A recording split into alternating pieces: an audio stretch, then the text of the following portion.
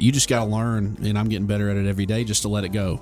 We can only control us. Mm-hmm. That's it. And I think that's part of why you struggle with it. You're like, I want them to be okay. I want them to let it all go. Maybe they don't want to let it go. You know, maybe there's a point, maybe there's a reason why. Maybe there's something they're dealing with that has nothing to do with you. Maybe they're going through something in life that we don't even know anything about. Maybe nobody ever will. There's so many factors to people's lives.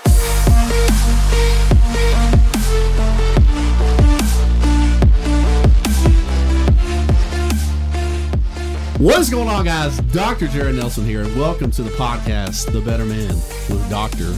Jared Nelson, where you can never be perfect, but you can always be better. Today, we have a very special guest with us today, Bo Parker. What's going on, dude? What's up, man? Yeah, have to be an Auburn fan. Yep. Yeah, because Bo Jackson. Yeah. And Bo Nix. Touchy subject. Very touchy. Got to be a very touchy subject. So, here's the scenario, dude. You're in the gym. There's a guy that comes up to you. I say this to everybody. You're in the gym, and he's like, you look so familiar. What do you do? Go ahead and start off, bro. All right. Well, my name's Bo. I've worked at Publix before for about a year. So, you see a bunch of people throughout that when they come in and interact with a bunch of different people. They may have saw me at church because I've always been pretty involved wherever I'm going. Worked at a coffee shop. That's where I'm at now. And then I also do photography on the side. So I've interacted with a bunch of different people. So that's probably where most people know me from, but yeah. Yeah, you got a lot of stuff going on, and we're going to get into that. Got a lot of stuff going on. So how old are you? Where are you from? Kind of start off with that, kind of what that's like. Yeah, so I'm 19 years old. I've grown up here in Gadsden, Alabama my whole life. Graduated from Southside High School in 2022. Southside? Yeah, Southside. But yeah, so I've been here my whole life. I'm born and raised, and it's never left, and just... So this is it right now. Cool, man. Gadsden's a good area. A lot of people like, I got to escape Gadsden. For me, I've escaped. I've came back. It's been a decent area for me. Good place to grow up a little bit and then venture off into whatever you want to do. Yeah, it's a good place. But you got a lot of stuff going on. We're going to get into that in a sec. We'll talk about sports. I know you played soccer. Yeah. You played soccer in high school and stuff like that. So kind of talk about high school, the way soccer was, kind of what that did for you in life. Go ahead and start off with that, man. So I played soccer. I started playing when I was 3 years old. So I played 3 all the way through high school, so 18. So 15 total years playing just soccer. I also played a bunch of other sports. Played baseball, football, ran track and cross country as well.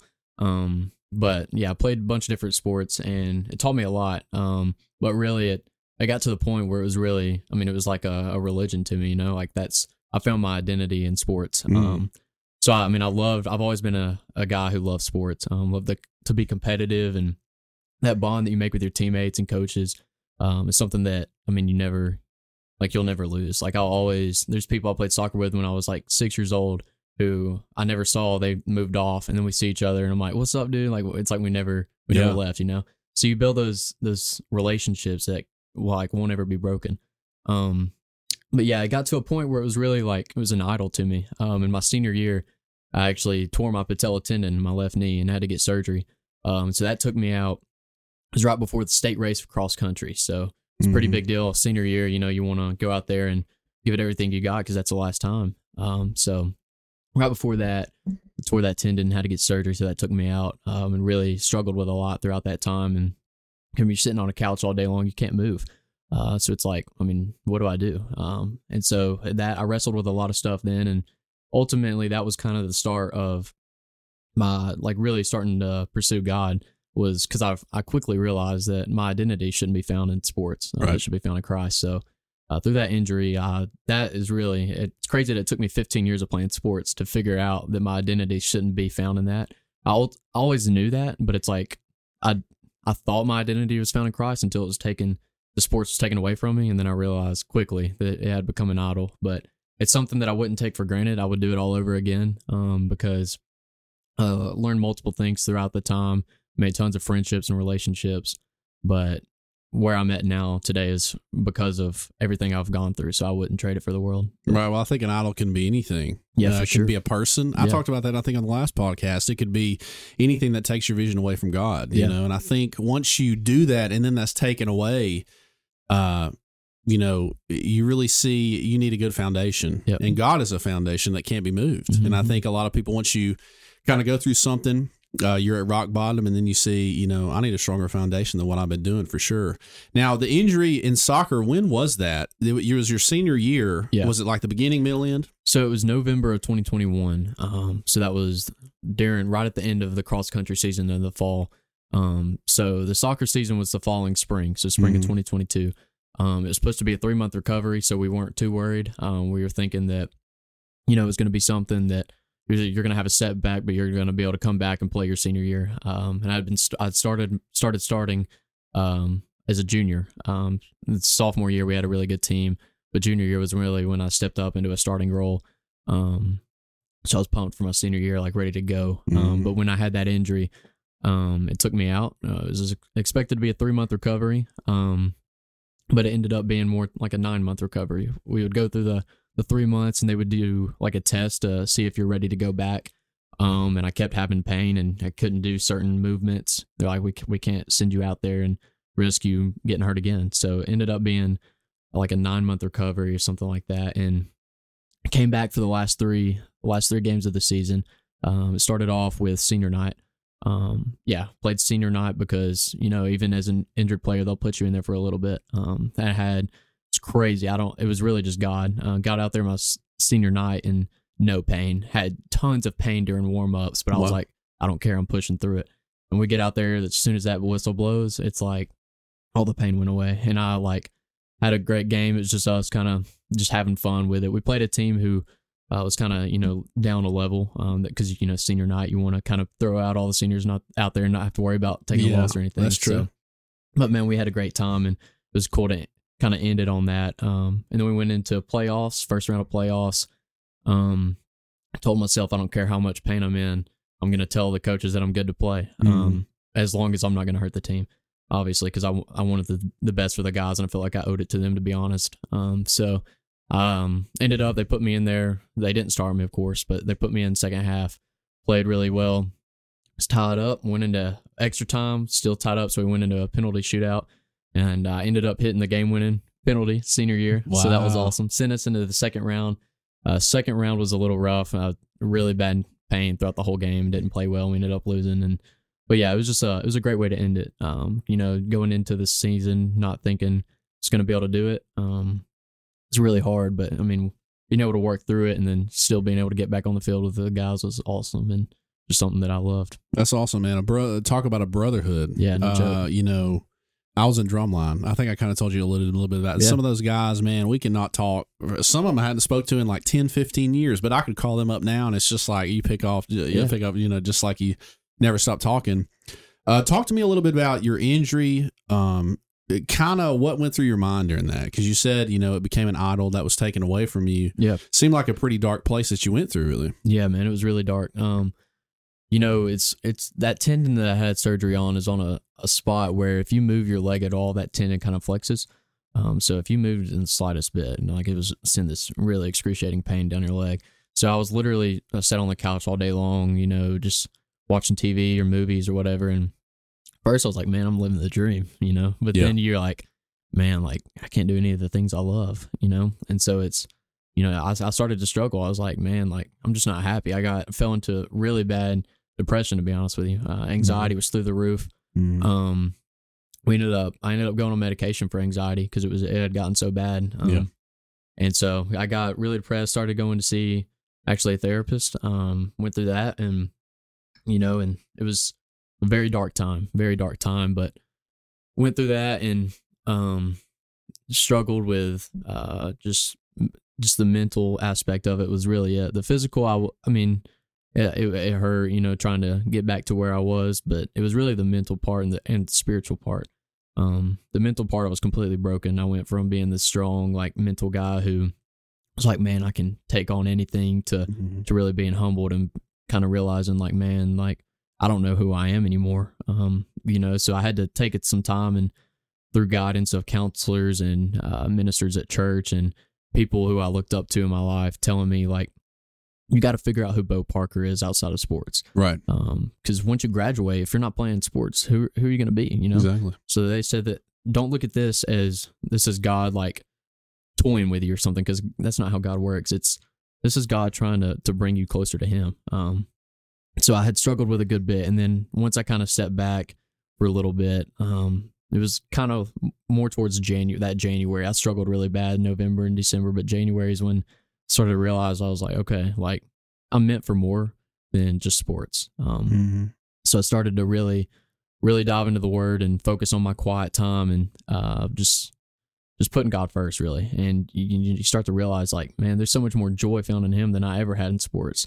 So that was really, that dark time was very, very dark. It was hard on my parents to watch me go through it, my sister as well, but it came out, and by the time it was over, it was like stronger than I ever was before. So Christ is a solid foundation. You know, I alluded to that a second ago. I think when you go down like that, man, it's a shock for a lot of people. You know, a lot of people deal with divorce, marriages. And like I said before, anything can be an idol. You put up anything that to make it your identity rather than your identity in Christ, and that gets taken away from you, and you see, you know, anxiety, mental illness, different stuff can appear, and that's a real thing. Yeah. That's definitely a real thing. Yeah, for sure. Well, that's a lot, man. I went through the soccer thing. So you alluded to your Christian faith. You talked about that a good bit. Yeah.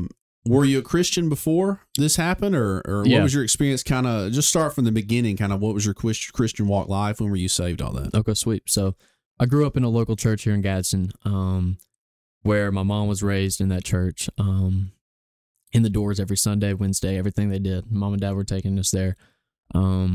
So growing up, I had always heard the name Jesus. Always been taught who He is. And everything like that. But I was about 6 years old, went to VBS every summer, but 6 years old was really the time that it started to have an impact on me. I kind of realized, like, it was really more of a fear of going to hell. I was like, man, I don't want to go to hell. Like, why would I ever want to do that? You know? Right. So that were you in a Baptist church then? Yeah. See, Baptist kind of gets a rap for that. Yeah, exactly. I think a lot of younger people, not every church is like that, but I've heard a lot of people say, you know, that was kind of the reason I came. I was like, if you don't do this, you're going to go to hell. And all that. It's pretty interesting that you say that. But continue. So just some Baptists are like that. They'll kind of like, and I don't want to say their goal is to scare you into Christ, but sometimes that's the direction that they take. Right. But yeah, so I was like bawling my eyes out that night. I was like, Mom and Dad, like, I don't want to go to hell. Like, I want to be saved. And so we said the sinner's prayer. We talked through it with my Mom and Dad. We prayed that night and continued to pray about it for weeks, and then we went to my children's minister and ended up getting baptized. And so I say baptized, but it's really, I'm gonna say it was really more like getting dunked. Like, got lowered into it, because after that, like, I always believed in God, but I never really had that change of heart. Right. So from the age of 6 all the way through really high school, I believed in God. I would do things as a believer in Christ. I would try to live a life that was following Christ, but it was really only when things were good. When things would be bad, it was sometimes you can tell how deep your faith really is when things get bad. Absolutely. So that's when I realized, like, hey, like, maybe I believe in God, but maybe I'm not following God, and that's a really big difference. That I've come to realize is there's a verse in James actually that says, "For even the demons believe." And that's something that I've really kind of used when I tell people my testimony is, man, you can say you believe in God, but even demons believe in God. Even Satanists believe in God. Mm-hmm. It's if you follow God. Do you believe that Jesus came and died on the cross for your sins, and that you can have hope in that, and that He came to give you a second chance? That's right. And so when I realized that, I realized that my junior year, but never really acted on it. It was my senior year when that surgery happened, that I started to act on it. And then the summer following, so the summer of 2022, when I graduated, me and my dad had gone on a senior trip out west, but some of my high school buds, my best friends in high school, were all going to the beach, and they're like, you should come. So I went with them, and we had a great time. But the last night, or the last day, we were sitting there on the beach, and these guys, missionaries from Kansas State University, were in Gulf Shores, Alabama, of all places, walking the beach, sharing the gospel. Oh, wow. And we were in the most intense game of spike ball that has ever been played. Like, in the middle of it, I was going crazy. And these guys came up to us and were like, hey, like, do y'all have a second? Can we talk to you? And we're like, yeah. So like, why not? Yeah, for sure. So they talked to us. They had this little, like, index card that had a couple verses on it, but they flipped it over to this one side, and it had 3 X's on it, and a line drawn between them. And they said that first X on that far left side, like put yourself there if you've never heard the name of Jesus, you've never heard of it, you don't know who God is. The second X being that you've heard of God but you don't believe in him, and the third one being you believe in God and you follow him and you're going to heaven one day. And they asked us all, like, where would you put yourself? And so we all said the third one. But the conviction I felt in that moment was crazy. So I looked at him and I said, honestly, like, I can't say with 100% certainty that I'm on that third one. I said, if there was a fourth one in between that second and third, where like I've heard the name of Jesus, I believe in him, but I'm not following him, I would say that's where I'm at. And they said, so let me ask you this, like, if you were to die right now, that question, if you were to die right now, do you think you'd go to heaven or hell? I said, honestly, I think I would go to hell, because I believe in God. But if you look at the way I'm speaking, you look at the way I'm acting, man, you would never know that I believe in God, Right. And that's sometimes actions speak louder than words. You look at how Jesus acted, some of the things he did wasn't just from saying things, he was just love. That's who Jesus is, and he would act that out. And so I told him that. I was like, man, I think I would go to hell. I don't think I would go to heaven. And so they said, I mean, why not change it? Why not do it now?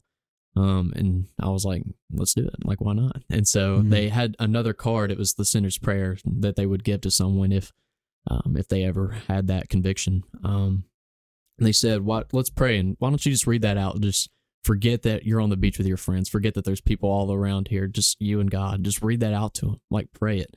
And I got like 2 words into it and just started bawling my eyes out right there in Gulf Shores, Alabama, on the beach, and couldn't even form a word. And I was standing up and I just fell to my knees, bawling my eyes out. All my friends like, man, what's going on, but I just felt that conviction, like, man, like, how can I say that I believe in God if I don't follow him, like, right. I want to follow him. He's loves me so much. He's given me a second chance. Like, I want to live a life that is completely devoted towards him. And so we ended up like exchanging phone numbers. I still have their phone numbers to this day, and kind of walked through it. I called Mike Nemi, one of the pastors at Meadowbrook, and told him about it. Called my parents. My parents were freaking out. They're like, because I couldn't speak, I was still crying. They're like, Bo, we need you to calm down. You're 5 hours away. Yeah. We don't know like what's going on. Right. So I explained it to them, and they were just so happy for me. And so when I got back, I started walking through that. Had some sin to deal with that I had hidden, so came up about it, and I'll just be open because I think this is good for men. Absolutely. So I had struggled with pornography for 6 years. Very common. Yeah, very common. Had gone through middle school, and had been bullied a lot, and was trying to find a way out. And society, especially on the internet, you see OnlyFans and stuff like that pushing, and pornography, saying this is a great way to relieve stress and anxiety. So I was like, you know what, let's try it out. So I tried it out, and it quickly became an addiction, and I had tried to beat it on my own, for 6 years and had never been able to do it. And so when I made that decision, like, I'm going to live for Christ, started telling everybody, I was like, I'm done. I can't do it on my own. I need accountability partners.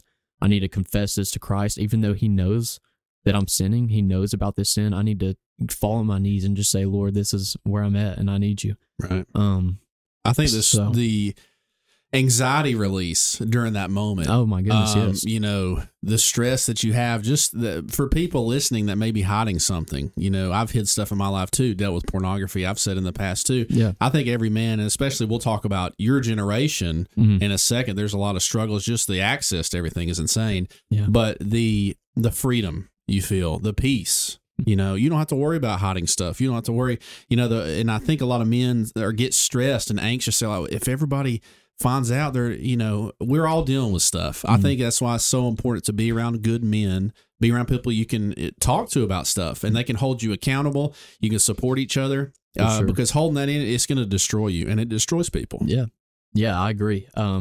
When like that feeling of peace was overwhelming. Right. I told Mike, and then Chad Kitchens, the young adult pastor at Meadowbrook, and then told a bunch of my friends. I even told friends of mine who weren't even believers, partially because I wanted them to know, like, Christians aren't perfect people. The church isn't a place for perfect people. Right. The church is a place, it's rather than it being a place for perfect people, it's more of like a hospital for broken people, for people to come to find refuge and strength.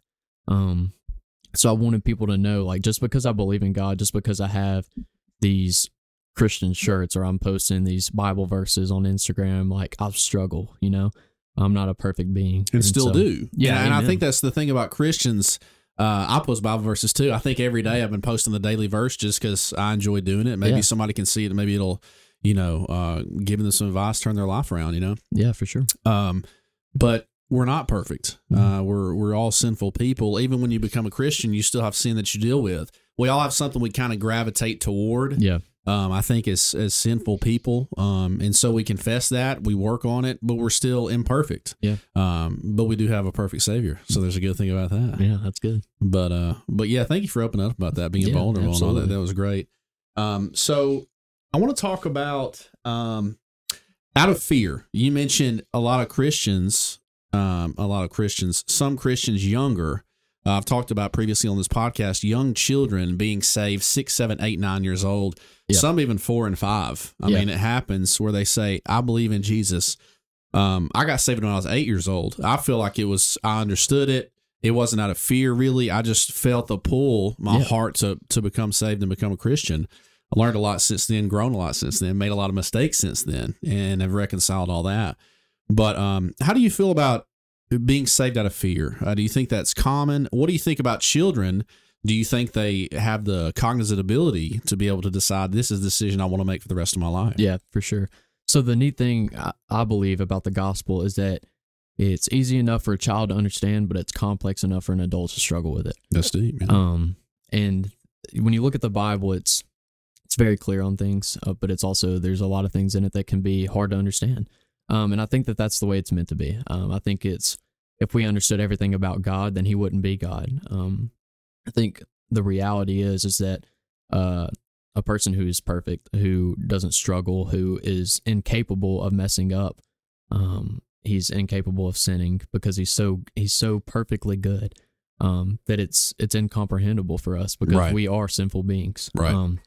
And so I think it is 100% acceptable for a child to say, this guy loves me enough to send his son down to save me because I mess up. I turn my back on him. I don't deserve to be given a second chance, but he loves me enough to do it. I think that there's something beautiful about that. And I think it's 100% acceptable for a child to say, like, hey, like, I want to do that. I want to live for him, Mm-hmm. As far as being saved through fear, it's something that's dangerous, I want to say. I think that as believers, we shouldn't be trying to scare people into faith, because I think there's a healthy fear of God, 100%. You're right. A reverence. Yes. More of a reverence. Yeah, exactly. But I think if you're wanting to be saved because you don't want to go to hell, I think your mindset's in the wrong place. There's this saying that is really hit well with me is, if Jesus was the only one in heaven, would you want to go? Like, it's not about seeing your grandmother who's passed away or your best friend. Like, if Jesus was the only one in heaven, would you still want to go? I've even heard people say, do you want the kingdom or do you want the king? And that's deep when you think about it, because we should want the king 100%. We should want to be with Jesus. But when heaven is this place without sin, that's perfect, naturally we're like, man, I long for that, but we should also want to long for the king. I think that it's healthy to want the kingdom, but I think it's even healthier to want the king, the one who died for you, who came as a baby, lived a life, went through all the temptations we did, but made it out. He didn't sin at all. And so he loves us deep enough to do all that and to go through that. And I think to be with him would be awesome. You went very deep on that. That's good stuff, man. A lot of good stuff there. Think about a relationship. I think the reason why it's not good to be coming to it in fear is because you want to develop a relationship. So if you take like a marriage, right? There's abuse, there's terrible things happening. A wife fears her husband. How is that relationship going to be? Imagine that relationship with God. Like, you fear God. You're afraid of him, like his wrath sinners in the hands of an angry God, all those pictures. Did you learn about that in school? Mm-hmm. Yeah. So imagine all that. I don't think that's the way God has intended this. I think he wants us to have a relationship with him. Yeah. He is love. Now we have, we follow him. We have sin in our life. We do all that, but he wants to develop a relationship with us. And I don't think he wants us to be fearful of him. He wants us to have a reverence toward him. Yeah. But a fear of him, I think, is a bad thing. Yeah, for sure. I think that example of the husband and the wife is, perfect. I just thought of that. That's a good way. It was a good one. Yeah, I actually love that. That was It's good. pretty good. Well, you're a Christian faith man. I haven't really said this to you ever, but I look up to you in ways, dude. You're doing a lot of good things, and the way you carry yourself and all that, you got a bright future ahead of you. You really do. Thank you. Now, you do photography. Yeah, I do. Bo Parker Media. Yeah. On Instagram, give him a follow. I'm going to put your links, all the links to your stuff in the description. We'll get all that link down. We'll get that shared. Awesome. Tell us about your photography journey. Kind of what, are you kind of entrepreneurial in a way? What's your, because I've seen your stuff on social media. The football stuff's amazing. So kind of tell us how you got into that and what you're doing now. Cool. So yeah, it was something that I had never planned on doing. I've always been someone who's found like a hobby. Like I do it until I get burnt out, and then I like find something else. So, like going through Christmas or birthday, I would always ask my parents, like, can I have a camera? And they're like, cameras are expensive. I don't want to give you that. And you do it for a month and be like, no. So we never got one. But when me and my dad went out west for my senior trip, we went out to Yellowstone and Wyoming, everything. We took my granddad's camera. Was it Jackson Hole? Yeah. Yeah. We went out heard to Jackson a lot about Hole. that place. Yeah, it's gorgeous. But took my granddad's camera and took some pictures, and I was like, dude, I love this. And so when I got back, talked to my parents, and I was trying to figure out that was right before college started, and I had no idea what I wanted to do. I was thinking about nursing or something medical field related, because I like no, I'm kidding. Or something medical field related, because I love helping people, but I wasn't like 100% sure, and I didn't want to make that commitment and spend all that money if I didn't love it. So I convinced him, like, let's just take a gap year. I know that can be a daunting task because there's a fear of if I take a year off, I'll never go back. So I talked about it and made a presentation, like a PowerPoint, and presented it to him. I was like, to your parents? Yeah. Oh, wow. I was really trying hard. I was like, just think about it. Like, I could work, save up money, try to figure out what I enjoy, what I see myself doing. Just take a year to really pursue God and let him shape me and mold me into the person that he wants me to be and lead me in a direction that he wants me to do. So did that. And I had saved up money on the side throughout high school to get me a laptop for college, like a MacBook or something. And so when I took a year off, I was like, man, like I love taking pictures. Like, what if I just got a camera and did that on the side of my job at Publix to make some extra cash? So I got one, and it came in the mail, and I messaged the football coach out of Southside. I just graduated from there, knew all the coaches, knew all the players, so I had relationships that were still there. I was like, hey, like, could I come out to a practice and take pictures of the guys? I know the guys would love it. I could give them to you for social media purposes and just so I can figure out this camera thing. So I went out there and I was like, dude, like, I freaking love this. You know? So I did it for 2 days, and then I was like, dude, what if I did it for their game? So hyped up some information and sent it out to all the players, and they gave it to their parents, and had like 15 or 20 guys say, hey, I want pictures this year. So I started off with that, charged very cheap because I had just started. I was like, if I'm charging money, I'm not going to do it stupid expensive. Right.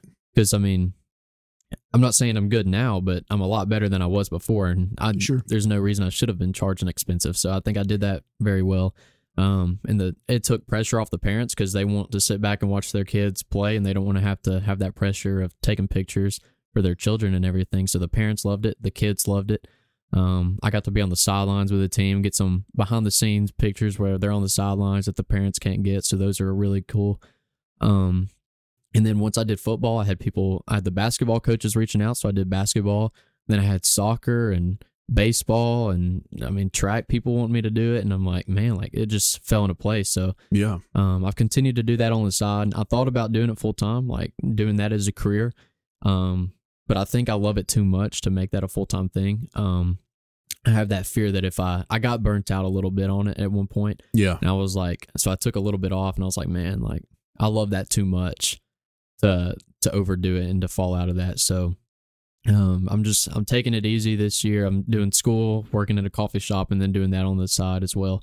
So trying to be smart about it because I love it too much to try to fall out of it. And I kind of want that to be a side gig I have all the way throughout my life. And then maybe when I retire, do that, get some extra cash and everything. But that's the dream. But yeah. Yeah, you started out at humble beginnings, man, just starting out small, and then probably the demand got so high. Yeah. It just got too demanding. And a lot of entrepreneurial type stuff, that's kind of how it is. But you being one person, maybe you expand your team. Maybe if you want to ever grow it. But I understand that too. I work full time, and then I do this kind of on the side. But I think it's good to have a passion like that. Mm-hmm. Maybe it can become your full time job. But I think maybe you could grow it and have more people eventually. Yeah, and then grow it into something maybe. Yeah, I've only been doing it for a year. I've met tons of people in that industry. I've had a couple who have said like, "Hey, like, you want a job? Like, I will hire you on the spot right now." Yeah. Like, it would have to be a commitment. And there's a guy named CJ Gilbert from Unlock Your Game who's been he does like all football stuff and sports stuff. He's fantastic. So y'all can check him out. But he's been a really big inspiration to me. Just really big supporter and helping me out through things. So I really look up to him. But it's pretty cool, the people that you meet and the relationships you build just around a camera. Mm-hmm. But yeah, that's how I kind of Bo Parker Media came to be and everything like that. That's awesome, man. Well, your work's amazing. Seen a lot of it. The lighting, all that. Love it. Do a little photography, small videos, all stuff myself. But that's awesome, dude. So Publix. Yeah. Kind of a my pleasure kind of experience. So tell me kind of your experience at Publix. You worked there during high school and recently started doing the coffee shop thing, but let's rewind to Publix a little bit. Yeah. How was the experience working there? Take me into the underground since you're not working there anymore. Yeah. What's going on behind the scenes there? So, Publix, the whole thing that we try to get across, I say we, I don't work there anymore, so I guess they, but they try to get across as premier customer service. You want to go out of your way to help people, which I love that. I feel like that was a good fit for me. They treat their associates pretty well. The benefits there are phenomenal. If I wanted to make a career out of that place, it would have been a great place to do it. They have fantastic benefits for their full-time employees. And it was a good place to work at. I started off kind of as a cashier, and then got promoted. I really wasn't even looking for a promotion. They came to me like, "Hey, like, we're gonna train you for this." The cream rises to the top, man. Yeah, I was like, I don't know about this. You got talent. That's it. It just happens. Yeah, but so I ended up getting a promotion. And then once I got that promotion, I kind of realized the behind the scenes stuff. Like, there's a lot of stress that goes on to it. But honestly, I had an experience. There was a lot of fake people, and can't stand that. Like, I would rather, if you don't like me. Welcome to life. Yeah, welcome to life. No joke, dude. No joke. That's a big thing coming out of high school, going into the workplace, the workforce. It's a shock to a lot of people. I remember I worked at Blockbuster Video, I mentioned before, one of the best jobs ever still. I wish it was still open, rest in peace. But, going into that, I went home and told my parents, they're like indoctrinating me because I took these modules of like customer service, how to interact. Mm-hmm. I'm like, they're trying to tell me how to act and all this stuff. It's different trying to navigate the world kind of after high school and stuff. There's kind of a growing curve there. Yeah, for sure. But yeah, so my thing with fake people, I was like, if you don't like me, say it to my face. It's not that I'm going to get upset and like punch you. I would just rather you be real with me and let me know. And let's just go our separate ways. Yeah, exactly. Or, if there's something we can work out, I would love to work it out so that we can still work together and be professional and, hopefully have a good relationship. Like, I guess I am like a people pleaser. I just want to work things out, Right. But for a little bit, there was a toxic environment there. I think it's a lot better now. There's been some people who have left. But I had some great experiences with my customer service manager. She was phenomenal to me. There's a couple of managers like higher up that I didn't G-haul with, to be honest with you. They never had a thing for me. And so I respected them because, they're higher up for me. Just because you may not agree with them on certain things doesn't mean you don't respect them. So I tried to be respectful as possible throughout that. But ultimately, I did think for a while that I was going to try to pursue a career in there just because the benefits are so well. The money is, pretty good. They pay their associates well. But I ultimately realized I just don't think the grocery business is for me. I don't need to chase it just because the benefits of money's good. I want to be happy. And even if that means taking a pay cut, I'll do it. Well, being 20 years old, saying 20, right? Yeah, or 19 right now. 19, about to be 20. That's pretty insightful thinking for your young age, for sure. I think a lot of people, especially young, they want the money, they want the fame, all that. But to be able to say, hey, I'm good. I know what my direction in life is. That takes a lot of courage to do. Yeah. It took me, I worked there for about a year, and it was really about the 9th month was when I really kind of realized, like, all right, I think this job has been good for me. I've learned a lot. Realized that I would rather be happy than be chasing money and not being happy. So, well, you see somebody stays at a job for 40 years, they're miserable, all that. They're afraid of change. Yeah. Change is inevitable. Yeah. And if you don't change, eventually life will, or you're going to be stuck in the same place forever. You're unhappy and all that. It takes a lot of courage to do that. There's an unknown factor there, but going to finance a little bit, that's why it's good, to get some money under you a little bit. Mm-hmm. And, I don't know how many people statistically live paycheck to paycheck, but that's why they don't take risk. That's why they don't change jobs. They don't take a lot of risk. It's important to have money under you, but being your age, man, being able to do that's pretty sweet. Yeah. Yeah. Cool. I know Publix is a good place though. They do have good customer service. Yeah. Going back to, people that are fake. Obviously you deal with that in life. You deal with it all the time, but I've gotten to a point, I'm 31 now, speaking to a 19-year-old. It takes time. I had to grow up a lot. Even in my mid-20s, had a lot of situations. Was vulnerable with people. Told them stuff. It got around. They spread the word and all that. It's heartbreaking, man. I think people like girls get their feelings hurt. Guys do too. Yeah. It's tough, when you're vulnerable with people and all that. But you just got to learn, and I'm getting better at it every day, just to let it go. We can only control us. Mm-hmm. That's it. And I think that's part of why you struggle with it. You're like, I want them to be okay. I want them to let it all go. Maybe they don't want to let it go. Maybe there's a point, maybe there's a reason why. Maybe there's something they're dealing with that has nothing to do with you. Maybe they're going through something in life that we don't even know anything about. Maybe nobody ever will. There's so many factors to people's lives. Going into the grocery store, I have seeing people and they just ignore you. Used to, like early 20s, I'd be fired up going to call my girlfriend, like, I can't believe they ignored me. You don't know what they're going through. We have no idea, and so you put it on yourself like it's me. I did something to this person, when in reality, we have no idea what the whole situation is about. For sure. So dealing with fake people, it's tough, but being able to develop that and just sit back and say, I'm going to control me. I'm going to stay out of, certain situations with certain people to preserve myself. But I can control me, and that's all I can control. Yeah. Yeah, for sure. That's good. But, great stuff, man. Yeah. So high school, you recently were in high school. Yeah. How long when did you graduate high school? 2022? Yeah. Okay. Yeah. So this was 2023. You've been out about a year. This generation, man. I say that, you say that. You're like sighing about it. This is my generation. Yeah. But man, there's some things I'm like, all right, I kind of like that. And then there's things that are like, how did we get here? It's amazing. It's amazing. So being in high school, you were in high school in COVID. Yeah. Yeah. How was your experience like? Because I graduated in 2010. This was a long time ago. Life was more simple. We only had the iPhone 3, okay, or whatever it was. So what is life like being in high school, being out looking back? What was the experience like, struggles you dealt with and all that? Okay, yeah. So high school was a really cool experience for me. People always say like middle school is when people start to find their friends and everything. Like that's who you find your people and the type of people, like the type of person you want to be, you realize that. But it was really high school for me when I did that.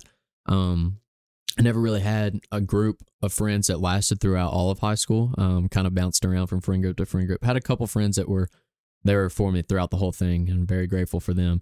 So that was mainly what high school was for me, is just trying to find my people, find the people that I wanted to surround myself with, and figuring out who I wanted to be. But that was my senior year really when I changed. So there's people who I hurt when I was in high school, and if I haven't reached out to you, know that I will, because that's something I can't make up for what I've done, or I can't change the past, but I hope that you know that I have changed, because that's something I don't. That's growth. Yeah, I don't want to ever hurt anyone. I don't want people to think I'm some jerk, because I don't want to. That's not how I want to be.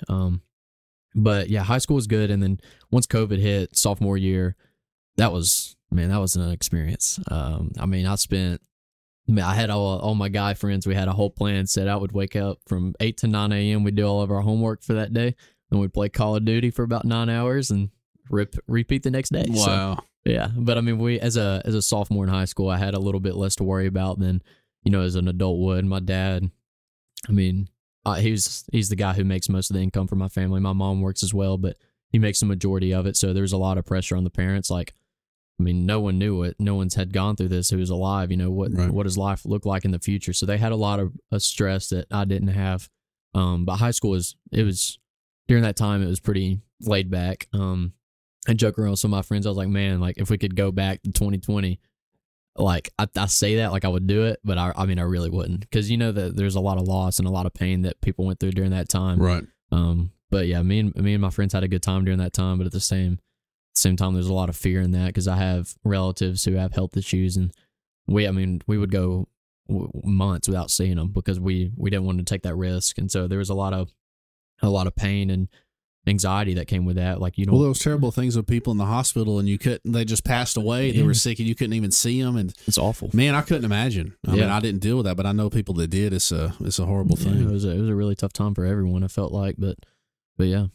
So high school was just really a time of growth for me, learning who I was and learning who the people I wanted to surround myself with. Well, it is, and it's just the beginning, man. Yeah. You're about to hit your 20s. Get ready. Yeah. Not to scare you, but be excited. There's going to be pain. There's going to be pain, but you're going to become a better person for it, because I have most definitely.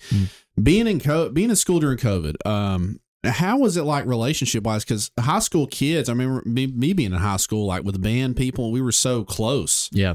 You said you stayed in touch with your friends a lot. Did you see some people that didn't do so well with the disconnect, not being around people? What was your experience there? So my experience, honestly, I struggled with it because I've always been someone who thrives being with other people.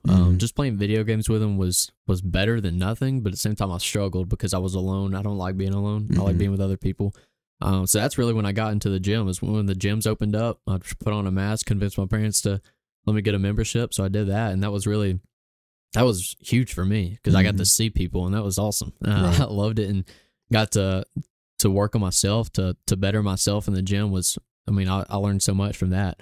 But yeah, I had friends who were like me, who want to be with other people, who struggled with that. I have friends and family who would, go out like nothing ever happened, but my family wasn't going to take that risk, because we have family members that we love who have health issues, and if they got COVID, they would probably die. So we weren't willing to take that risk. So, I mean, during that time, you saw you saw how different families work and everything. And some friends were perfectly fine because they would go out and hang with their friends, but I didn't really get to hang out with them during COVID a lot. I stayed at home and played video games, did school, and went to the gym. That was my life the fear was real. The results were real. Yeah, a lot of stuff, being in the hospital. I traveled as a nurse during COVID a little bit. And it was a lot, very taxing on everybody. Mental health took a hit for sure. Yeah, no joke. A lot of counselors made some bank because everybody was in counseling then. That's right. For sure. Yeah. Now, you talked about counseling. You went through, just to flip a little bit, therapy. I went through therapy myself, have a couple of years back, but most recently, I would say within the past year, have really got into it, found a good therapist that I get along with very well. Yeah. And the growth for me has been immense. You said you took medication in the past. What was your experience like taking medication? Was therapy better? Was one better than the other? What was your overall experience with all of it? Yeah, sweet. So I'm actually currently seeing like a counselor or therapist, whatever you want to call him, a biblical counselor, and he's phenomenal. He's been great for me, helping me not only change my mindset, but giving me a biblical view. So that's been phenomenal, but I am still on medication for my anxiety. We take the lowest dose possible. We've never raised it. I feel like it's definitely helped, but sometimes like anxiety's going to come regardless of when you're on it. Honestly, I want to get to the point where I'm not on medication. I don't want to have to rely on that. Right. I would recommend therapy first, over anything, than medication. I think it's always best to, share your emotions. I've always been someone who is kind of, given grace to others, but not having given grace to myself. So when I struggle with things, I would always, if someone was ever upset, I would convince myself that it was my fault or I did something. Always being hard on myself, but always being very gracious to other people, is who I was. So sound like an empath, dude. Yeah. I feel like I'm an empath too. Yeah. And I think that's rare among men. I think it's a rare thing. But I've learned in therapy too, that's a blessing, man. Yeah. Because when people hurt, I hurt. I don't think a lot of people No, I agree. understand that. Like a lot of men especially. Yeah. But like I see that. I see people hurting, and that's why I think in the medical field I'm so good because I just care so much. My mom went and saw her doctor. I don't think she'll care if I say this, but she mentioned this to me. She said, I'm just so stressed out, work and stuff. I'm trying to help all these people. And he says, because you care. There's a lot of medical people that don't. You've experienced, I'm sure everybody's experienced the nurses or whatever. They're just like, whatever. I can't do that. It's not inside me to do that. So I think you might need to look into that. Might be an empath, dude, because I feel like I am for sure. Yeah. Man, that's good because that's me to a T. It's like I care so much about people that it got to the point where I was trying to be very humble, and I had gotten to the point where I was thinking less of myself rather than thinking of myself less. And that's a big difference. So yes, that took a hit on my mental health because I was very hard on myself. And so that's when my parents noticed it, and then also a couple people at church noticed, like, man, you're pretty hard on yourself. Like, you need to give grace to yourself just as much as you give to other people.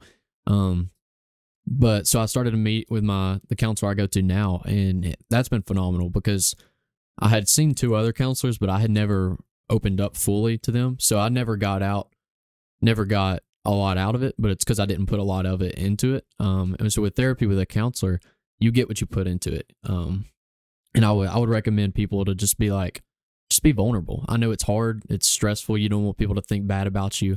You don't want to have those thoughts running through your mind. But when you're able to just release that, I mean, dude, it is so peaceful. And so this is my 3rd one, but it's been phenomenal. I think I will continue to be with a counselor till the day I die because it's been so beneficial for me. Yeah, I agree. Yeah. I agree.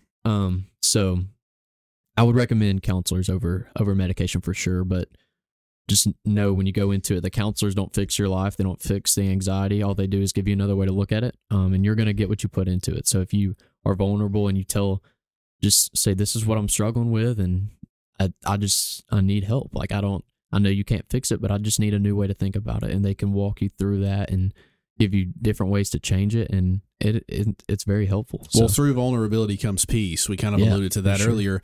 And you talked about therapy. I think therapy has a bad rap sometimes. Yeah. Like, people go into it and they're like, oh, they're trying to make me think this way. All they're doing is imagine your mind is kind of closed and it needs to grow like a plant, whatever. Yeah. Kind of a weird example. No, I think that's good. A plant. So, therapy is kind of the water, fertilizer, all that. It helps it grow. It can stay the same.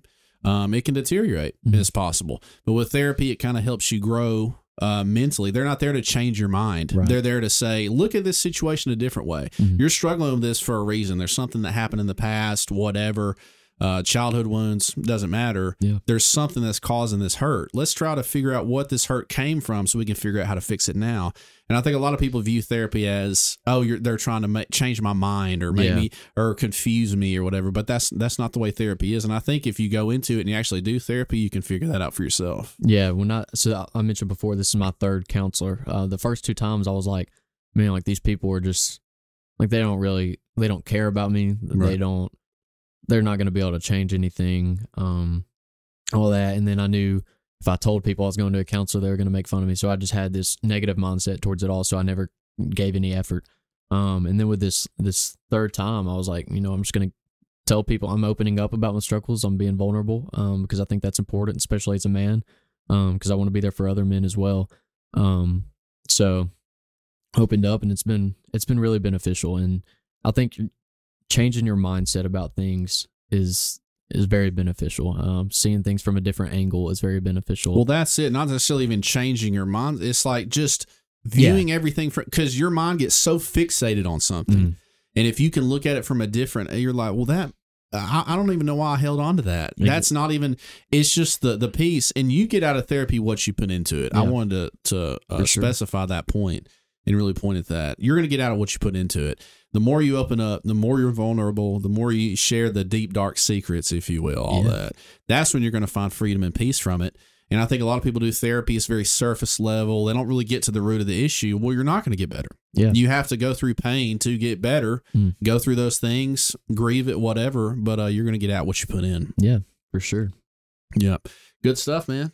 Social media in this generation. So I want to kind of specify, I grew up, 2010, I created Facebook in 2007. It came out in 2007. I think I created my Facebook. Instagram, I didn't have till like 2017, 18 or something. It was kind of late, actually. It was recreational. Like you posted whatever. Now I feel like the generation now, high schoolers, it is Instagram is more important than life. Yeah, it's crazy. That is their identity, like you said before. Yeah. What has it been like having social media being a younger person? Did you ever fall into that where it's like this, I have to present this image, this perfection or whatever? What's your experience been like? Yeah. So I think when social media was created, it was meant to be this thing that was good where people can be like, hey, like, look at this that I saw today or whatever. And it was like, it had positive thoughts, but it's come to the point where people post the highlights of their life. But when people only see that, they're like, man, this person has such a good life. Right. Like, I have nothing compared to them. And then you start envying that and being jealous and you start looking down on yourself. And it's become this destructive cycle for people. It gotten to that point for me too. Like, you see all these people who I go to school with posting all these things, going to all these sports events and meeting all these cool people and all the trips that they go on. It's like, man, like, I do nothing like that. Like, they've got it made. Like, they don't look like they ever go through anything bad. And so when I realized, like, man, they're posting the highlights of their life. They still struggle. They're still human. It kind of changed my perspective on it. And I think that Instagram and Facebook and everything, like, I post silly stuff every now and then because I think it should be recreational, like you mentioned before. It's not something where if I want to make it in life, I need to make a post, Right. Now, if that's your income, like there's social media influencers now, I think that's a different story. But as far as my generation goes, the likes and the views and everything identify people. Like, man, this girl is so cool because she's got 3,000 followers on Instagram or something like that, So it's destructive and it's taken over this generation. It has, and I think it was created for good. It's created just to be a relaxed thing, but kind of the human element, nature as a whole has kind of taken it so far. And because people now can make so much money from it, there's so much income and all that, it's so pushed. I have to create this perfect identity. I have to edit my pictures this way. I have to do whatever to create this image. Very damaging, I think, long term. No joke. I agree 100%. It can be something that's great, but it can also be something that's very destructive. So, Luke Palacios, the last podcast that's going to come out before this one, he talked about, he went on social media and deleted everything bad, only followed good pages and all that. And I feel like that's a challenge for everybody. I really need to do that too. Yeah, I actually did that a couple weeks ago. I went through, and it's not that I unfollowed a bunch of people and a bunch of accounts, like sports and stuff like that, because it had gotten to the point where I was like, man, like, I'm caring too much about sports and I don't want it to become an idol. I don't think we put enough emphasis on what you watch in the media that goes into your ears, through your eyes is so important. Even when you don't think about it, it's damaging long term. It's going to put thoughts into your mind and all that. Some people are like, it's not that serious, whatever. I think it is. You're bombarded with stuff on these social media sites, and it changes things over time. Yeah, no, I agree 100%. I think it's important what you surround yourself with, whether it's friends.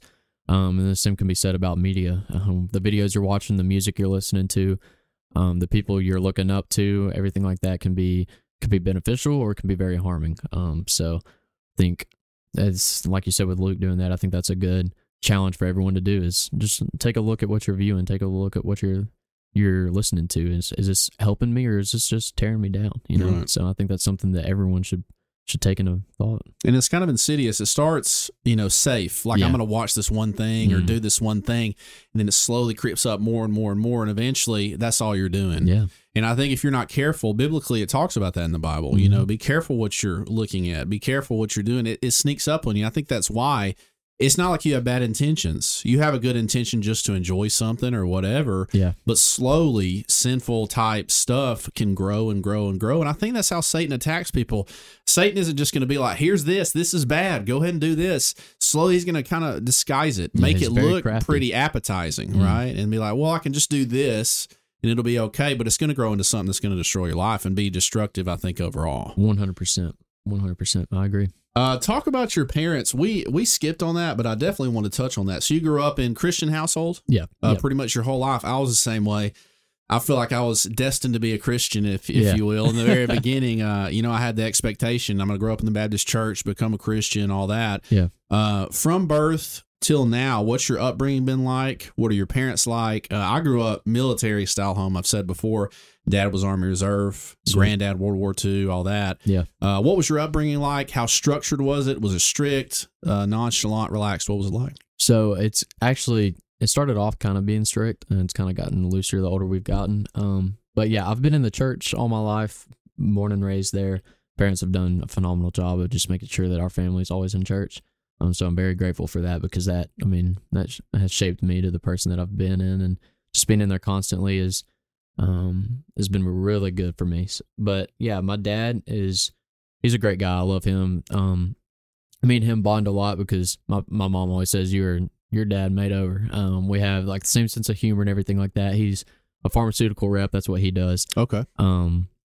He's one thing that he's taught me. I was thinking about this on the way over here is, the links he's like what's the word here? Like the jumps he's made to make sure that his family is good. Yeah. He's been laid off before from companies and had to find a job, and he always finds a way. And that's something that I've always looked up to him for, is he will go out of his way to make sure that his family's taken care of. And I think that's what the job of the man is supposed to be. I think that's biblically, that's what you're supposed to do. So I'm very grateful for that. My mom was a stay-at-home mom for most of my life, and then she worked as a preschool director at our local church that we were members of at the time. And so she did that, and now she works at the Etowah Baptist Association that works with all the Baptist churches in Etowah County. Oh, yeah. So, yeah, my brother is a pastor in Georgia now, so my family's always been in church. I've got a brother who's in ministry. I'm considering ministry in some shape or form. But yeah, so it's been like that. My mom's dad was in the military, served in Vietnam. Okay. So through her side, I see a lot of that military type upbringing and being strict and everything like that. And then my dad's side is more of like the kind of looser in a sense, like they're more laid back and everything like that. So I kind of got the best of both worlds in a sense, and I'm kind of a mix in between them. And I'm laid back, but I'm at the same time I've kind of got a military type way, like follow things to a T, like do it right or don't do it at all type of thing. Right. So I'm kind of in between that. Yeah. I think it's looking at it, it's pretty cool to have those two worlds combined into. Absolutely. I think my mother's side was like the opposite of you. Yeah. My dad was more, my mother's side was more kind of relaxed. I think having both of those sides is good. But yeah, the expectation was you're going to do the right thing. Yeah. If you don't, there's consequences to that. You can choose that. That's fine. But there's going to be consequences to you making a poor choice. You're going to learn from it. For sure. I mentioned this in another one, spanking children. Okay. Some people, especially today, that's abuse. That's, I was whipped, and at the time hated it, man. Like, at the time, that's like the worst thing as a kid. But looking back, I'm so thankful. Yeah. So thankful that my father did that. What's your opinion on that? Yeah. So I think, in today's culture, if someone sees you, spank your child, they're going to call DHR on you and everything. But I look at that and I'm like, man, if I wasn't spanked, what on earth would I be like? Absolutely. Absolutely. That's where I learned discipline and everything like that, and learned that actions have consequences. I got whipped multiple times as a kid, man, I was a rough kid sometimes, and I would drive my mother crazy, and I could be rude to her and everything like that. So that wooden spoon and tore me up a little bit. Oh, wow. Yeah. But yeah, I'm extremely grateful for that, because that's how I learned actions have consequences, and you can choose to do the wrong thing, like you said, but you will have consequences. Well, discipline is necessary. Yeah, I think though, now I think we're in the situation we're in especially in the West in America, because there's a lack of discipline there. It's too much pleasure. 100%. Not enough discipline. But I think we've shown that discipline is bad. Like it's good to feel good. You need to feel good all the time. You need to not have any sad emotions. You need to never, and that's not reality. Yeah. That's not really reality. I agree. Yeah. So this Western idea that you can be whatever you want to. You can be happy 24/7. I think is very deceiving. I think to an extent you can be what you want to be, but at the same time, there's realistic expectations. You don't want to set your expectations too high and then be disappointed. Well, I think if you want to look at a destructive person, they act on feelings all the time. Yeah. It's high-low all the time. You're going to feel things every day. Yeah. Like every day you're going to have sad emotions. You're going to be happy. You're going to be excited. It's good to feel those emotions sometimes, but you're not controlled by emotions. And I think that's the man's responsibility, especially in life, especially in a relationship, to be the foundation. And some men are very stoic. I think stoic men, they feel emotion just like everybody else, but they're not acting on all that all the time. Yeah. And I think that's kind of uncommon in today's time. Why men don't stand up, why men, it's because we're emotion based. Yeah. We can have emotions. We're meant to be angry. There's a time to be angry. There's a time to be sad. There's a time to be happy. But you have to be able to control that and act when it's necessary. Yeah, I agree. And there's going back to the men part with emotions. I want to touch on that real quick. I think that growing up in the past few past few decades and everything, there's this idea that the men have to be this strong person who don't have any emotions. They don't need to react. But as humans, I mean, it's natural to have emotions. Right.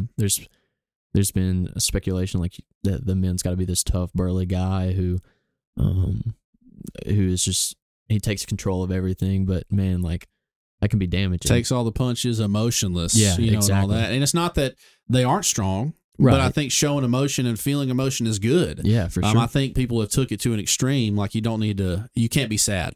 You can't be vulnerable. You have to be stoic and just do the right thing all the time. But there's a time for vulnerability. There's a time for strength. You can be vulnerable at the wrong time. There's sometimes you got to say, I'm feeling this. Yeah. I feel bad. I'm scared even or whatever. But because I'm who I am, I can feel this emotion. I'm going to push on. I think though sometimes, some men don't feel anything at all. And it's like they're scared to be vulnerable and show emotion.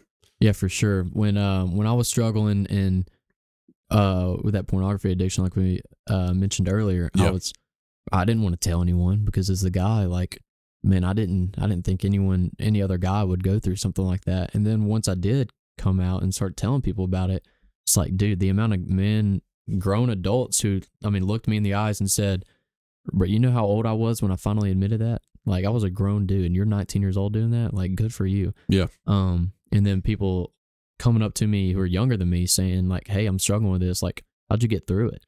And I'm sitting here at 19 years old being able to help out a guy who's just going into high school. Like, I think it's important for men to be vulnerable, especially with other men. Like, not necessarily like you have to go out and be vulnerable to the whole world, but to other guys, be vulnerable. Be there for each other. Be there to build each other up. Iron sharpens iron. That's what the Bible says. Say it in every podcast. Yeah, dude. Say it, everyone. We're called to be there and to build each other up, strengthen and encourage each other, and not to tear each other down.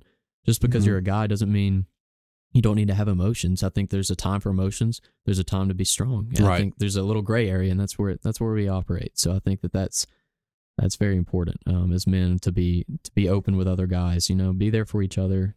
Walk through that tough time with them, be that shoulder to lean on when they feel like they have no one. As the guy, you're supposed to be the shoulder to lean on, but what happens when you can't, and you need that shoulder. Be that for other guys. So I think, well, we're not meant to do this alone. Yeah. I think a lot there's pride almost in people now in society. Like I can let everybody go and do everything myself alone. And that's just so sad. I think people, for whatever reason, do that and they struggle. They're silently crying every night and struggling and all that when really they're trying to show this facade like I can do it all by myself. Yeah. Jason Wilson, he's an author in Michigan. I'll link his stuff in the description. But he has 2 books that's really good. One analogy I want to touch on that he said, it's like emotions are like ping pong balls in a pool. So if you're in a pool and you hold one underwater, then you grab another one, hold it under. Over your life, you're holding all these ping pong balls underwater, and eventually you got to let them go, and they all just burst, and then you're going to explode. You see midlife crisis, all these problems.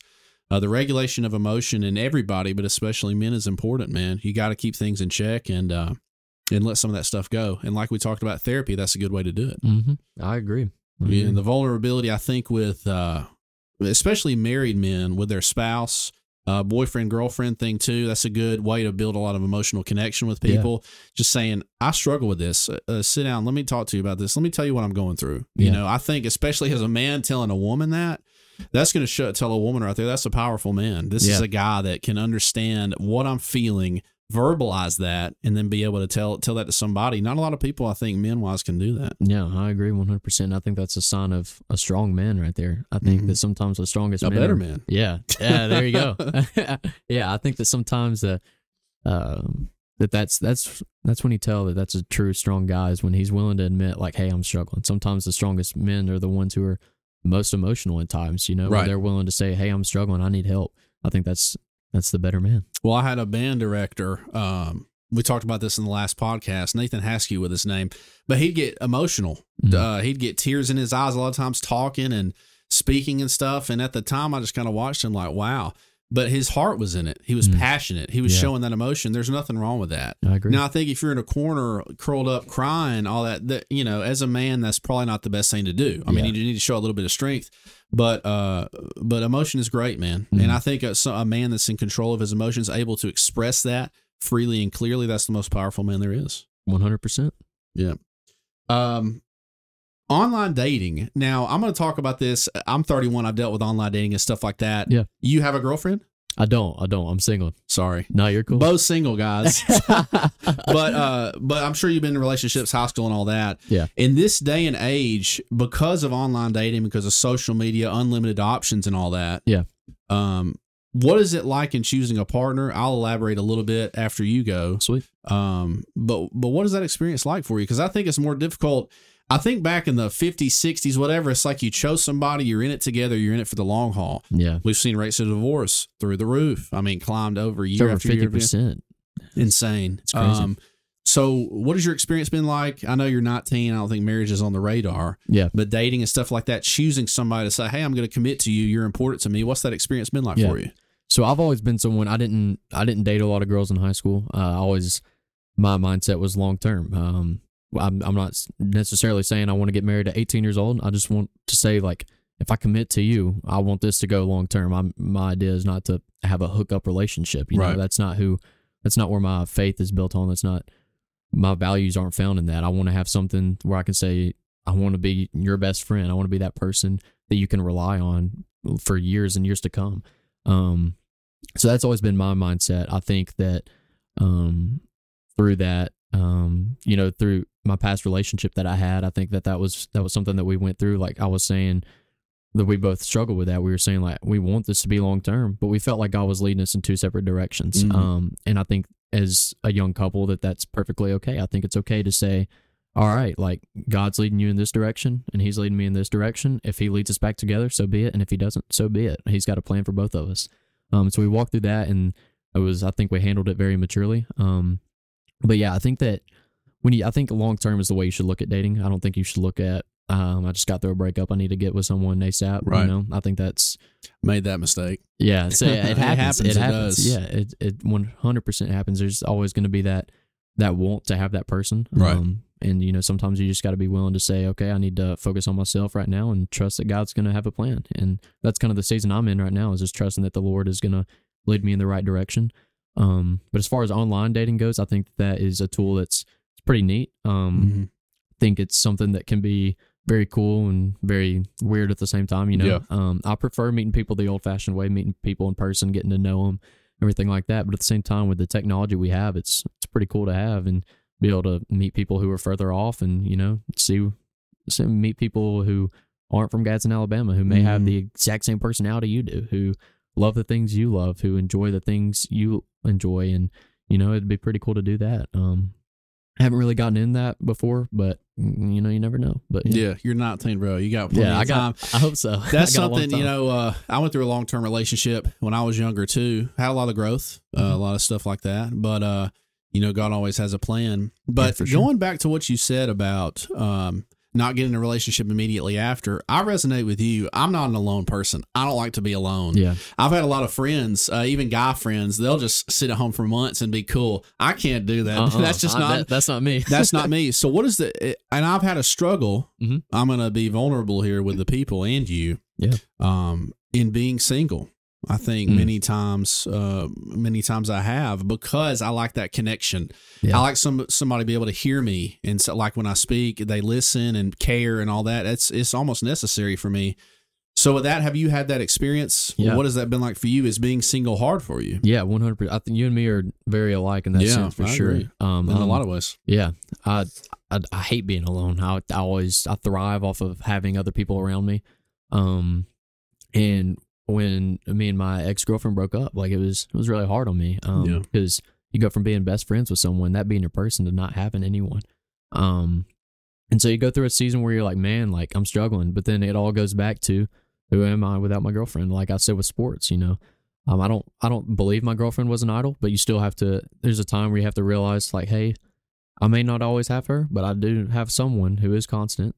God, He's always there, and sometimes we might not feel him.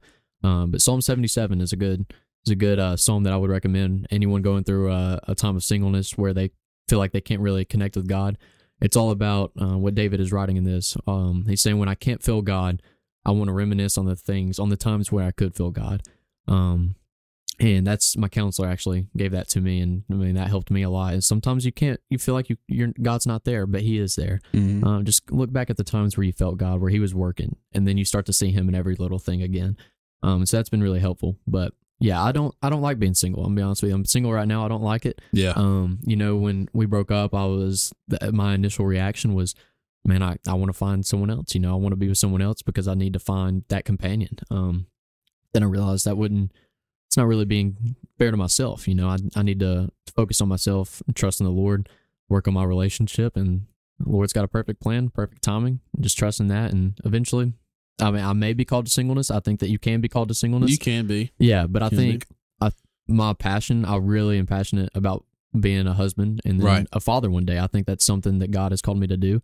And so I don't think that He would call me to singleness, but at the same time, I don't know. But I think He'll give me someone eventually. It's just waiting on Him and just being patient. Well, being a Christian, God gives you His desire inside of you. Yeah. He puts that inside of you. And I think some people are okay single, and that's okay. But I think if you have that innate desire, that pull, like I want to create a family, I want to be a husband to somebody, I want to father children.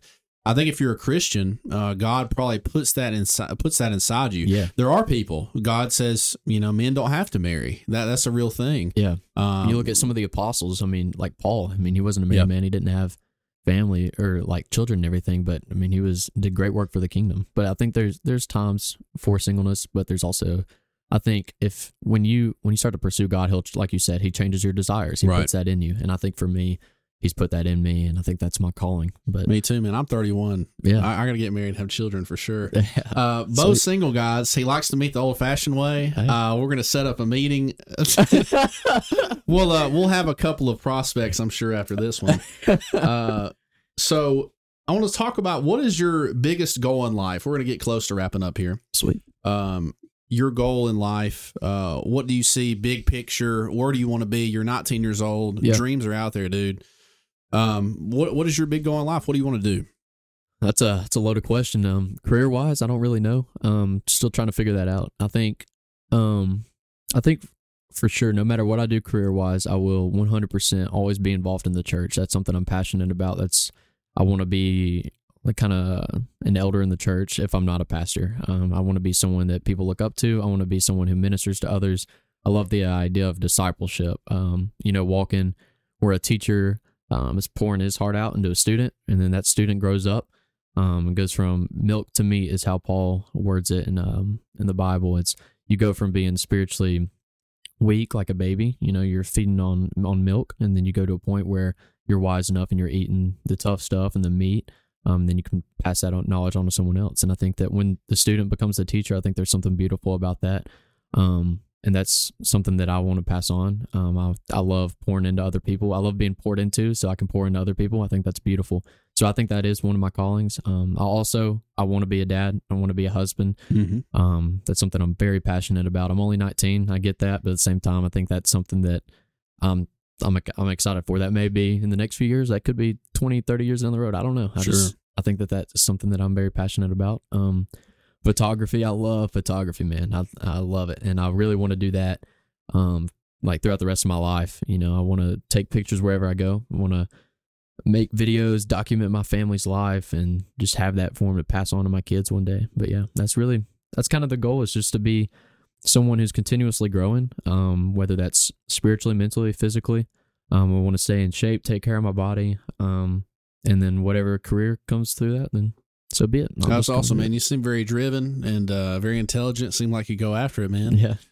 We hope the best for you. Yeah. So I end with this 5, 10, 20-year plan. So I kind of alluded to what's the big picture.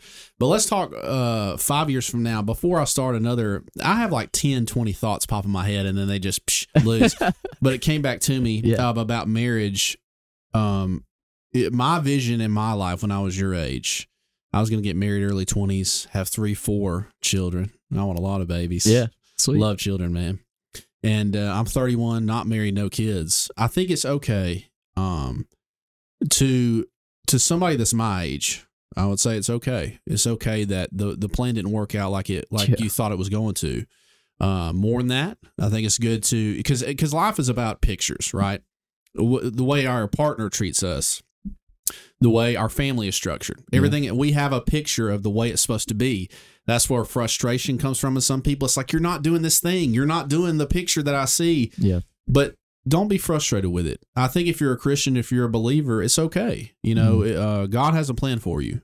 There's a plan behind the hurt. There's a plan behind the struggle. And there's brighter days ahead, whatever that may be. And just know God has you in his hand and he's guiding and directing your path. I believe that's the way for me. It hasn't worked out the way I wanted to be completely vulnerable and be honest. 31, I'll be 32 next year. I thought I would have 3 kids already. But maybe that's coming in the future. Maybe not. We'll see. Yeah. But just know that God is right beside you. He's walking every step of the way with you. Amen. Keep doing your thing. Yeah. Yeah. But just wanted to share that a little bit. I appreciate that. Back to the 5, 10, and 20-year plan. I might not have a random intrusive thought come in. We'll see what happens. You're good. But 5 years from now, you will be 24. Yeah. So 24 years old, where do you see yourself, man? 24. I mean, obviously the dream would be to be young and married. Mm-hmm. The dream would be to be married and have a couple of like 3, maybe 2, 3, maybe 4 years of just us together. Yeah. Living life together, learning what it means to be a married couple. And then I want to have kids after that. But I kind of want to have that time with her, whoever that may be, just growing, learning what it means to be a husband that is completely devoted to Christ and then devoted to her. I want to lead her before I can even think about children. You specified devoted to Christ and then her. That's a very, very important 100%. Point there. Yeah. Mm-hmm. So, and that's something that I realized multiple times throughout relationships with girls in the past is that sometimes the girl can very quickly, or just your spouse, if you're a girl to a guy, and your spouse very easily can become an idol. They can be number one in your life. That's something that in my past relationship that we stressed to each other is like, I don't want you to ever love me more than you love God. And we would say that to each other. And if we ever felt like the other one was putting us before their time with the Lord, then we would literally take a step back and be like, you call me when you've done your quiet time, when you spent time with the Lord. Like, don't call me when you're ready to go to bed. You call me when you're done talking with the Lord. And that's something that, man, was just fantastic. Like having that accountability partner who's pushing you towards the Lord. So that's my dream as far as 5 years, is to be that person, have a woman who has that same desire as me. I think that would be really cool, and I think would set us up to be really, really good godly parents. Well, the one you said have the same desire as you. You've heard the term unequally yoked. Yeah. I think that's it. Mm-hmm. Are they desiring God's heart like I do? Right. You know, people can say it's different denominations, or they can say however you want to put it, but that's it to me. Yeah. You know, are they a Christian? Are they seeking God like I am? Are we on the same path? For sure. Being equally yoked for sure is very, very important in relationships. I could just see how it would be very, very problematic. You know, if you weren't.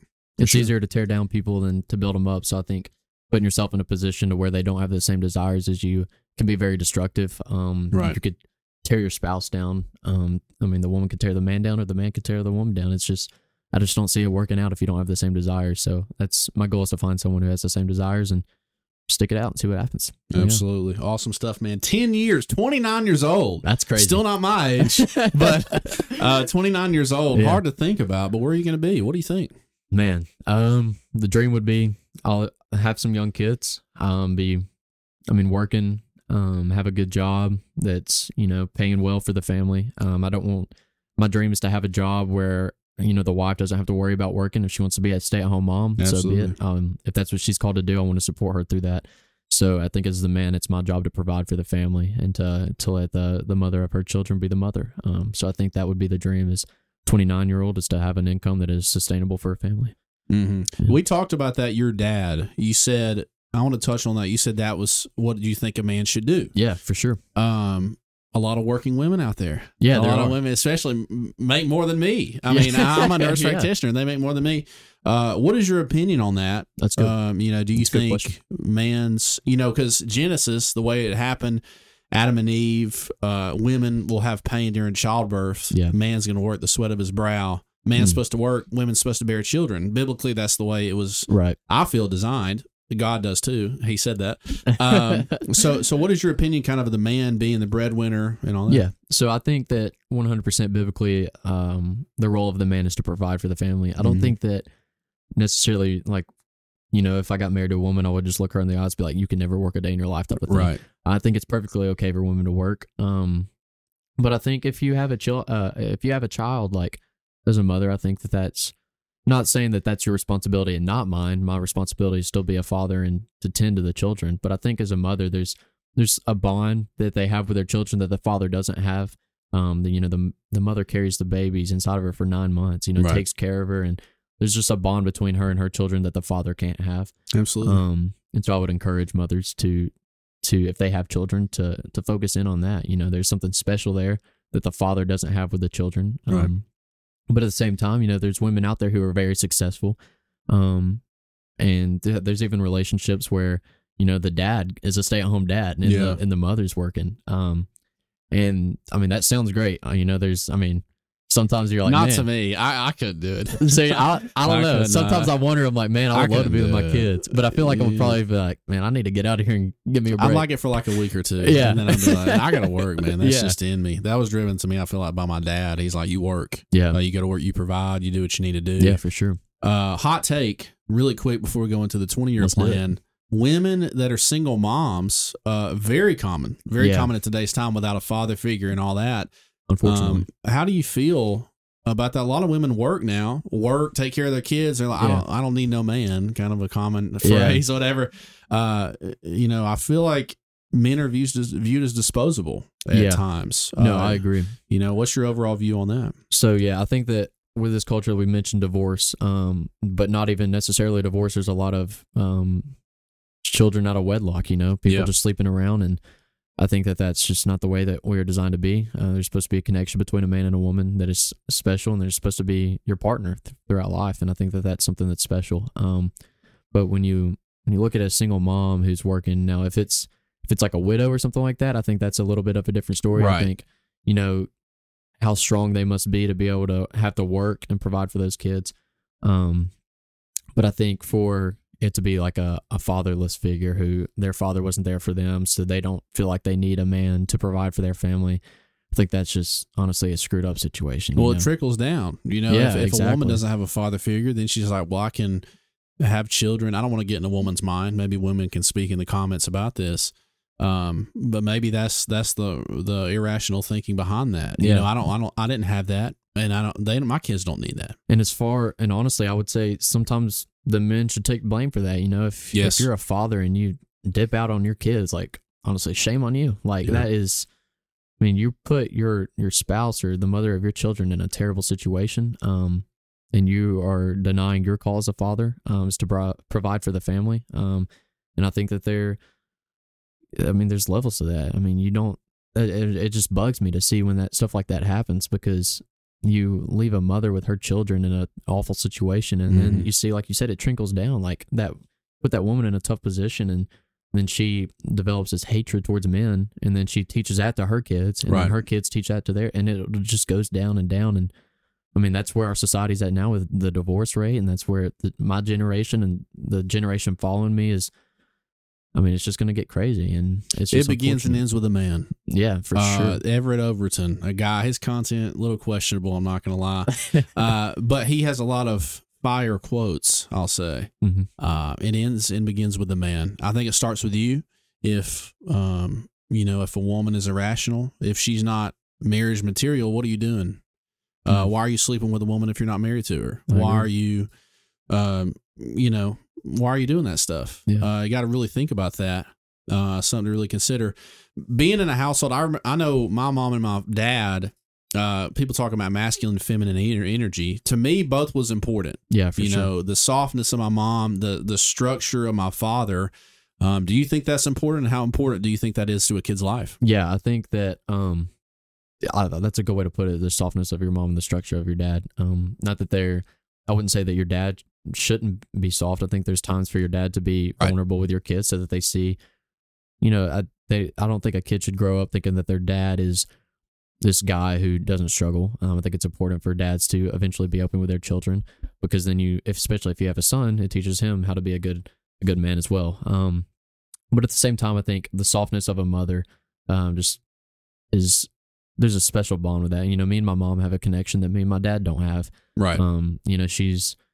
But also me and my dad have a connection that me and my mom don't have. I think that they have a connection to their kids that the other one doesn't, and I think that they both have a role to play in their kids' lives. And I think that together, that they can, if they work together and that they both do their job, and it sets the kids up for it's success. Yin and yang to me. The masculine, feminine, people use that all the time on social media, all that.